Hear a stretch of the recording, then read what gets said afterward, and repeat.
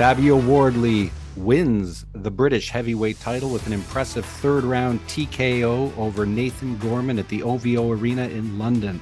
And in the main event, Dillian Whyte defeats Jermaine Franklin with a close 12-round decision. I think that's the consensus, even though Franklin's people believe they were robbed and Dillian Whyte doesn't think it merits a rematch. I'm here with the Casual Fan. I'm your host, Sean Rosen, and this is the Casual Fan, Ryan Price.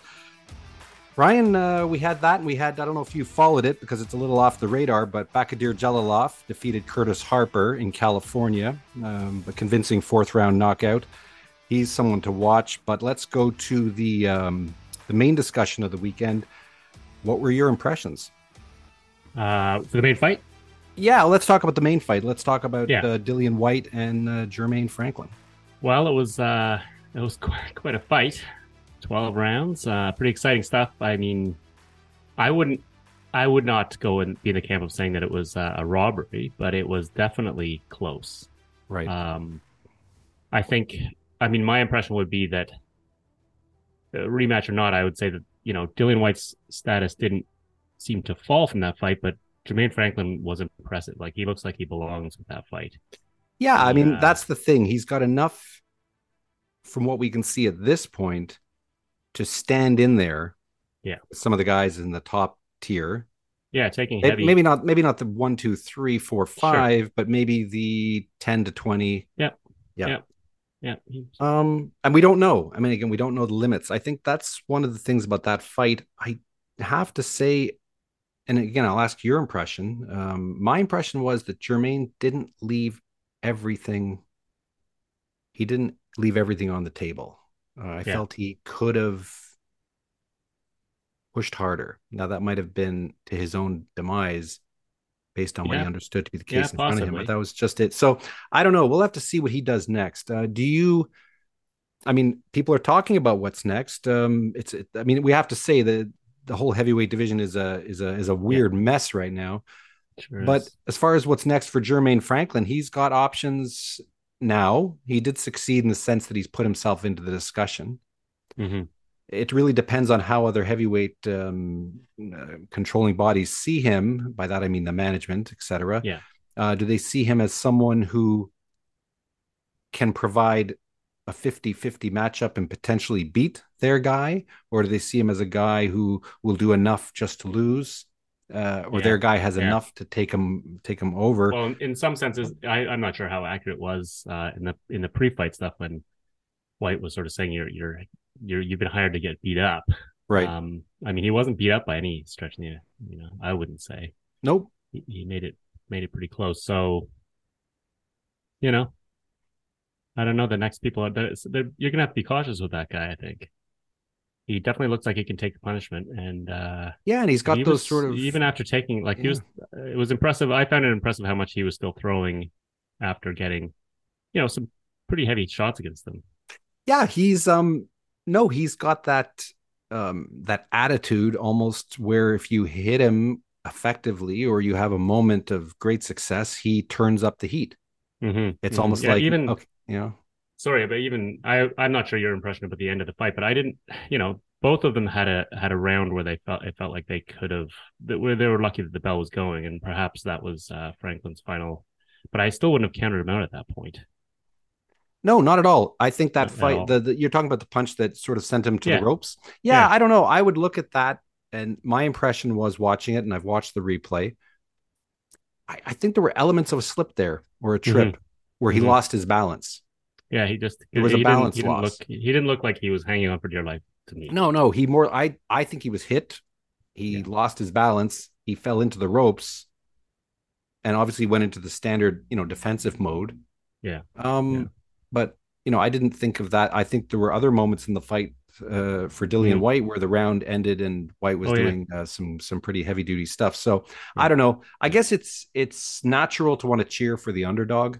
Yeah. If Jermaine Franklin had been the guy who was undefeated and somehow what had brought him to this point was a more impressive pedigree vis-a-vis the way boxing works. Mm-hmm. Mm-hmm. And Dillian Whyte was an unknown who was being brought in, and he had 3 defeats, but Dillian Whyte fought right. So it's really hard to say, That's true. It is hard to say. It was Yeah. a good fight anyway. Yeah, it was a good fight. And on the undercard, a real firefight, which I was Mm-hmm. looking forward to. And Anthony Joshua was ringside, of course, with Eddie Hearn. Um, Fabio Wardley, comes in to what the odds makers called a 50-50 fight. I actually looked around at this one, and it was even odds. You could get even odds on it. Now, I thought, no disrespect to Nathan Gorman, but I felt Fabio Wardley would win this. Right. Based on his aggression, based on his punching power, based on his accuracy, Mm-hmm. based on his undefeated mentality. And that's an Yeah. important part of what we're going to sort of talk about in this fight, because Nathan Gorman did have success at the end of the first round. He had success in the second. He actually Mm-hmm. busted open Fabio Wardley's nose, huge cut, and Yeah. who knows what damage underneath. Yeah. But and then he, exhibited signs of, bravado in terms of Mm-hmm. how he was, Yeah. looking at Wardley, like, in other words, welcome to the big time. Yeah. And Wardley turned on the heat and put an end to that line of thinking in a matter of seconds, Yeah. or like Yeah. 20 seconds of Yeah. aggression. Yeah. Very quickly. And Yeah. Gorman was down, got up, Yeah. How many times? went into Three. boxing mode. He went down again before the end of the round. Then he went down again in the third. And Yeah. it was odd, actually. He went down in the third. And I think he was employing his safety touch of aggression Mm-hmm. style. And after it seemed like 10 seconds, Yeah. the corner threw in the towel. Yeah. I was sort of surprised about that. I mean, because when you see that, especially when you're, when you're watching that amount of aggression coming from Wardley, you think how that's not entirely sustainable. You can wear yourself out. So right, but he was landing. Like he was landing. It's true. Aggression. I mean, and they're seeing it. Yeah, they're seeing it from obviously from right there too. So it's very hard to see what they're. Yeah, I mean, Wardley's aggression was effective aggression, and by that I mean he was landing or causing the opponent to change gears altogether. Mm-hmm. And when you're landing, you get less tired than when you miss, or when you hit gloves, or when it's blocked. So I just think Wardley, who really had a big win just around 2 years ago against Nick Webb, KO1. He's every time he's been stepped up, and he's what's called a white collar boxer, meaning he doesn't have an amateur background. He had what are called white collar fights. I think they're private, where they sort of prepare the fighter, and then the fighter starts to develop as a professional with very light competition at the beginning, and working in the gym, working in sparring with top heavyweights. He's managed by Dillian Whyte, so he's really brought in. Obviously, he has to have the I guess the attributes of mentality and physical control and power, etc. But he's a white collar, so in a sense, he's considered a guy who has risen faster. He's the British heavyweight champion. I mean, he's risen faster. And he rose faster when he knocked out Nick Webb in the first round, and he's beaten Eric Molina, and and now he's got to a point where he's up against Nathan Gorman, who's, boxed since he was perhaps in his, 10 years old in that zone there. And he's boxed his Olympics, and not Olympics, but amateur, etc.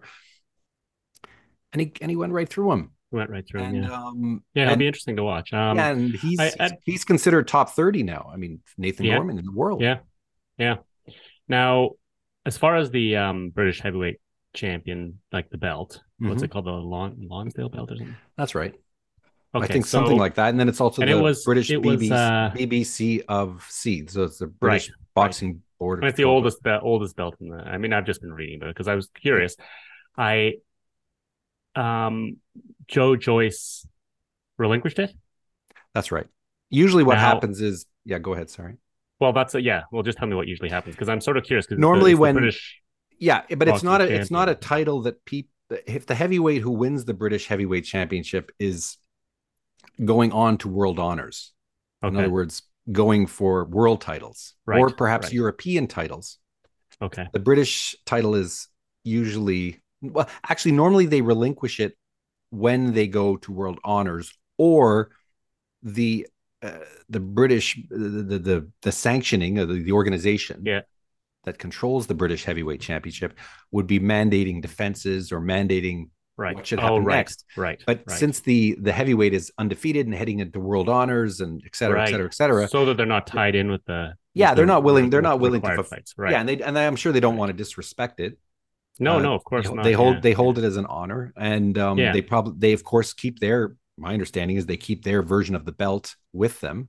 Right, Like they right. don't lose the belt; they keep a Okay, belt that they okay. have as a Tyson Fury has a chest in his home with all of the heavyweight belts he's won and all the belts he's Okay. won, perhaps, Okay. Okay. so they keep Okay. all the belts, but they don't maintain the actual status as Just yeah, the standing. as Yeah. current champion, right? Yeah. So That makes that's sense. That basically it. makes Yeah, sense. It does make sense as far as not having to be tied in with the required fights that you would be tied in with. yeah. I But mean, it is strange because it means that the heavyweight the like the British heavyweight champion is not necessarily he's probably not usually the top British fighter often.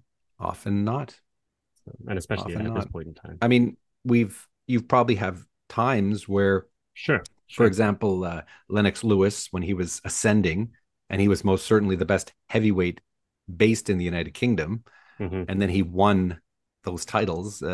Now, maybe he wasn't ranked as high as Frank Bruno or who knows who at the time, but or Yeah. it's But he just also that proved to be. Yeah. it's really it has to be considered either a springboard for undefeated heavyweights who British heavyweights obviously who are heading Right. into the stratosphere, or it can be held by perhaps if there's a dust up between two British heavyweights who have sort of given up on world honors, if you will, but Right. still want to settle a turf war Yep. in Great Britain. That could something like that could happen, Yeah. but Okay. Yeah. it's often vacant.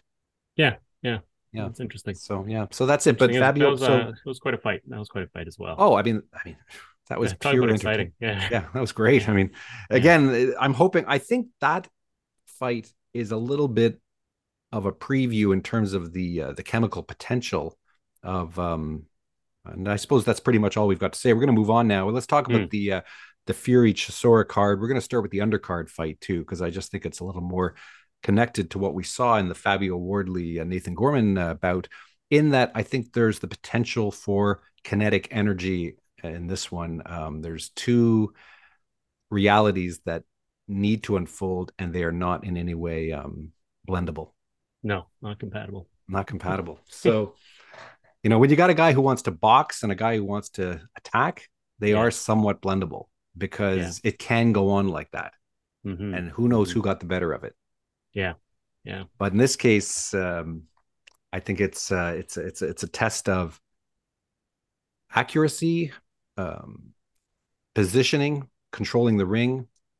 I think knowing when to fight and knowing when to flight, especially for Kevin Lerena. Yeah. Um, Yeah. I've seen Dubois hit pretty hard, Yeah. and Now, is Lorena in his career, do you think he's never faced anything quite I don't think he's ever faced a puncher like Dubois. That is like for Dubois? sure. Yeah. Let's be Yeah. okay. There's so much of what we talk about is speculation, opinion, most of it helps. Yeah. But except for the outcomes.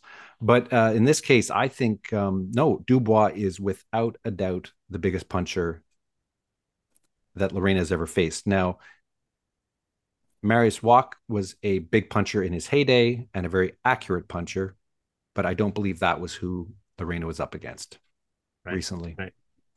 What if I told you that you can support your blood pressure and healthy CoQ10 levels with 2 chews a day? The new Super Beats Heart Chews Advanced is now supercharged with CoQ10. That's like getting CoQ10 for free. Our powerful blend of beetroot, grapeseed extract, and CoQ10 supports your cardiovascular health. Visit radiobeats.com and find out how you can get a free 30-day supply on bundles and save 15% with the promo code DEAL. So for sure. Yeah. So in your speculation, you're still. I mean, again, like it's always fun to cheer for the. Yeah. I mean, dog, look, but it's fun. Dubois is pretty formidable. Dubois is formidable. But he is at the point in his career where, like, when he met Joe Joyce, that was an intersection. In other words, you're going to intersect up. Mm-hmm. I think for everyone involved in the promotion, Dubois included, this is an intersection fight. Yeah. Now, if he just beats Lorena in a way, but Lorena has got a good pedigree. There's no reason to believe that he's just some hyped fake thing. He's real. Yeah. No, he's in the United Kingdom now. So Yeah, no, it'll be very interesting. Oh yeah, I think it's going to be the fight of the night. Well, I Yeah, I think for imagine so. sure it's going to be the fight of the night. Yeah. Yeah, I'd watch the odds on that one. I think Yep. if the odds are long enough on Lorena, I think there's something to be done if you are a punter, as they say. Yeah. You know? All right. Yeah, no, it's So true. so let's take a look at the main event. What can we say? Yeah. Just Ryan, we're not going to beat it to death, but No. what do you think? What's you're gonna watch it? Did you pay much attention to their first two fights? Did you take a look at those or one of them Yeah, or I took a anything? look at them. Yeah. Yeah, Yeah. what'd you Yeah. think? Well, I mean, I think it's again, it's just very hard to be really excited about this. I feel like Fury just has too many advantages in this fight. Yeah, I think that's about it. I mean, they've put the It's tagline over the new posters called yeah, "Never Say Never." I don't know if you've seen never those. say never. Yeah, then that's a That last is minute marketing move that by is an very expert that they've laughable. got there. I thought Yeah, that was. It's that's funny when they very do that stuff. I wonder if they think people get the joke or if they yeah. I think know, I that they're know. being sharp on that one. And I don't want to Yeah, look. yeah, I think it's going to be a big crowd yep, at the yep, Tottenham Hotspur Stadium, and I think that the world will be paying attention. yep, I'd yep. like to think that Derek Chisora will make this his last stand. I do hope Yeah, this is his yeah, last fight. I don't often say that, but I do hope it is. Now, right now the heavyweight division is not at the grave, but it's certainly in the intensive ward in terms of yeah, yes, it's got the potential to be enormous yeah. in It's every hard. sense, but It's it's hard not to be just losing a little bit of faith in it at this point, to be yeah, honest. I you'd mean, have to be. You'd you have keep to hearing be. all the rumors, and it's Yeah. about what things that'll happen, but until they actually I mean, even the happen, let's just stick with the but yeah, I guess basically, yeah, if Chisora were to win this, yeah, it would be the nail in the coffin of the yeah, division. it would be, it would It be. would be an absolute.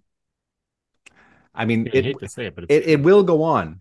The division will go on no matter what. That's the Yeah, weird thing about it, right? But yeah, this is so what we're looking for. I think realistically, I don't know if Tyson Fury feels that he has nothing to worry about. If he feels he has nothing to worry about, this fight could go 8, 9 of rounds. course, yeah, Or if he yeah, feels he has nothing to worry about, he may just decide to wear Chisora down and give the crowd some entertainment. yeah, If he's of the mindset that Chisora has to be dealt with as soon as possible to avoid any possible yeah, calamity, yeah. It'll be pretty quick. we could see. I mean, he beat Dillian White in the fifth, I believe, Yeah, and yeah. I think White has What's he been proven. saying?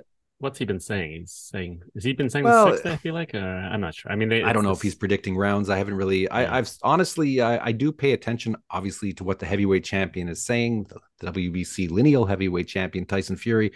But it's you have to take it all with a grain of salt. yeah. And Oh yeah, yeah, I mean, right now he's trying to hype the event. Chisora is dangerous, and of course he's dangerous. I mean, he's one of the most dangerous guys on the face of the earth.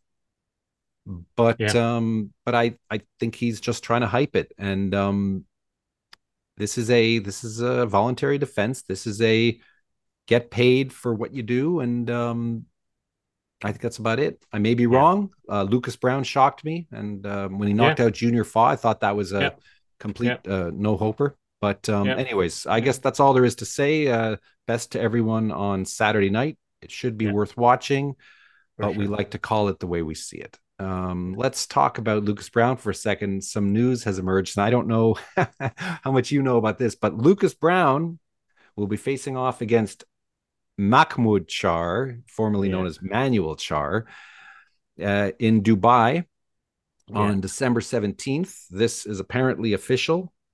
yeah, Um, yeah, and hosted by by the what's the production is like Middle Eastern production sort of. yeah, I mean, it's they're saying It's the king returns, and it's no, yeah, it's yeah, basically. I'm gonna take liberties and make assumptions here, but I think this is, the Saudis recently have brought in, Usyk Joshua, and they brought mm-hmm. in Ruiz Joshua. It's Yeah, ironic that Joshua was the second name in those two bouts in Saudi Arabia, and the Saudis were dealing with obviously the unified world heavyweight championship. They're dealing with mm-hmm. hundreds of millions of dollars. They're dealing with true international prestige. Yeah, I think the cynic in me believes that Mahmoud Char is presenting himself and his promotional company with the people involved as the true WBA regular heavyweight champion, meaning he won it and he never lost it, and he was illegitimately stripped. He's probably saying, I'm like Muhammad Ali, you know, la la la.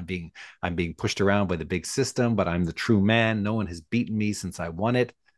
I just recently knocked out an undefeated guy named Kevin Lovejoy, even though that's just, you know, that Lovejoy's way down in terms of levels. And so, it's a strange. So I think what's happening here is that they've gotten the United Arab Emirates and the Dubai specifically faction to buy into the idea, and they go, guess what?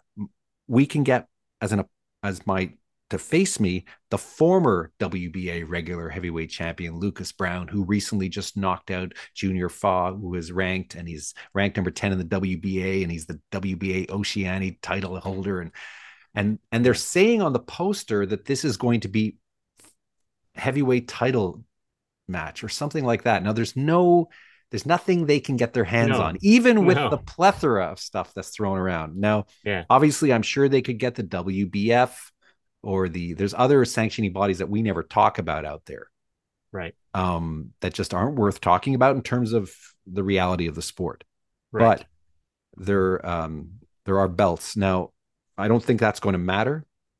No, I'm sure for this. Well, I think I think what happened here was they pitched the United Arab Emirates on the idea that this is on the same level to some extent as the Joshua Usyk thing, because they don't know boxing. They don't really understand. Yes. They'll know it's not the same level, but they'll say, well, how much would it cost to get Lucas Brown and to get such an event going? And the amount of money that the promoters would present to the United Arab Emirates to put it together would to them would seem like nothing. But it would be nowhere. But it would be nowhere near what was spent on Usyk and Joshua. Oh God, no. But so I think this is what's happened here, and Lucas Brown's doing this on short notice. So I listened to a great YouTube boxing analyst. His name's Boxing Squared. I think he's great. Everyone should check him out. Boxing Squared YouTube, #1. Fantastic. So I just think that he made the mention that Lucas Brown is getting well paid for this, really well paid. Yeah, and how Lucas Brown he's well into his 40s. He's 43. 43. I don't like to dig on fighters ever since George Foreman did his thing, but it's not just his age; it's the fact that he's shown enormous fragility in certain fights. He's shown a propensity to get hurt. Yeah, and that's more the concern. But he has won his last two convincingly, and frankly speaking, this is what makes this interesting is not just the car crash element of it, because you know, Lucas Brown is, based on his recent victories, is just outside the top 30. I think he's more outside the top 40, but you know, we've all got our opinions. And Mahmoud Char is, you know, has been as high as in the 40s or 50s in recent times. And now he's probably, because of lack of activity, he's sunk. But the reality is they're both, it's a 50-50 or a 60-40 fight, however you look at it. Yeah, and that's kind of the impression I get from, I mean, I looked into it just not knowing really too much about either of these guys. And, you know, looking at what's being said out there, it's sort of, the term circus comes up. I mean, people seem to be looking forward to it just because they're like, well, it'll be entertaining. Well, it will be because, and you know, that's the thing. Ideally, you want matches that have some equality to them. In other words, there's a chance for both. You don't like, nobody wants to go to a boxing match, a main event, where the outcome is a foregone conclusion, barring an enormous upset, right? So no, that seems the plus to it. The minus just seems that it doesn't seem consequential. Yeah, this one is not consequential. The winner, well, I mean, again, Mahmoud Char is pitching the idea that if he beats Lucas Brown, he's in the WBA. He's going to get himself, and he's going to prove that he belongs with the top guys. And what he's really looking for, and again, I think it's true, he's looking for a big payday. And a big payday comes from a big fight against a big name. He almost got Tyson Fury, apparently. He could have been there instead of Chisora, even though I think they were throwing his name around just to make Chisora more palatable, frankly. Right.